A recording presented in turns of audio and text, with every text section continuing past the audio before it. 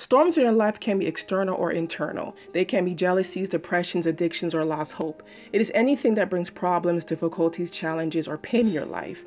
When you move on the foundation of the Word and not let any of the storms drown you, you walk on water. The world is full of problems, no doubt. The Word assures us of this. But when you focus on the problems in your life, it drowns you and prevents you from swimming above water. It becomes all you can see, blinding you from seeing the door of escape. The storm is not stronger than the Word. We have to start believing in something deeper than what our eyes can see, and the Word will help you do just that. The more Word you build your life's foundation on, the more floatable you become. Walk in faith, focus on what the Word says, and when the storm comes, you will have peace right in the middle of it.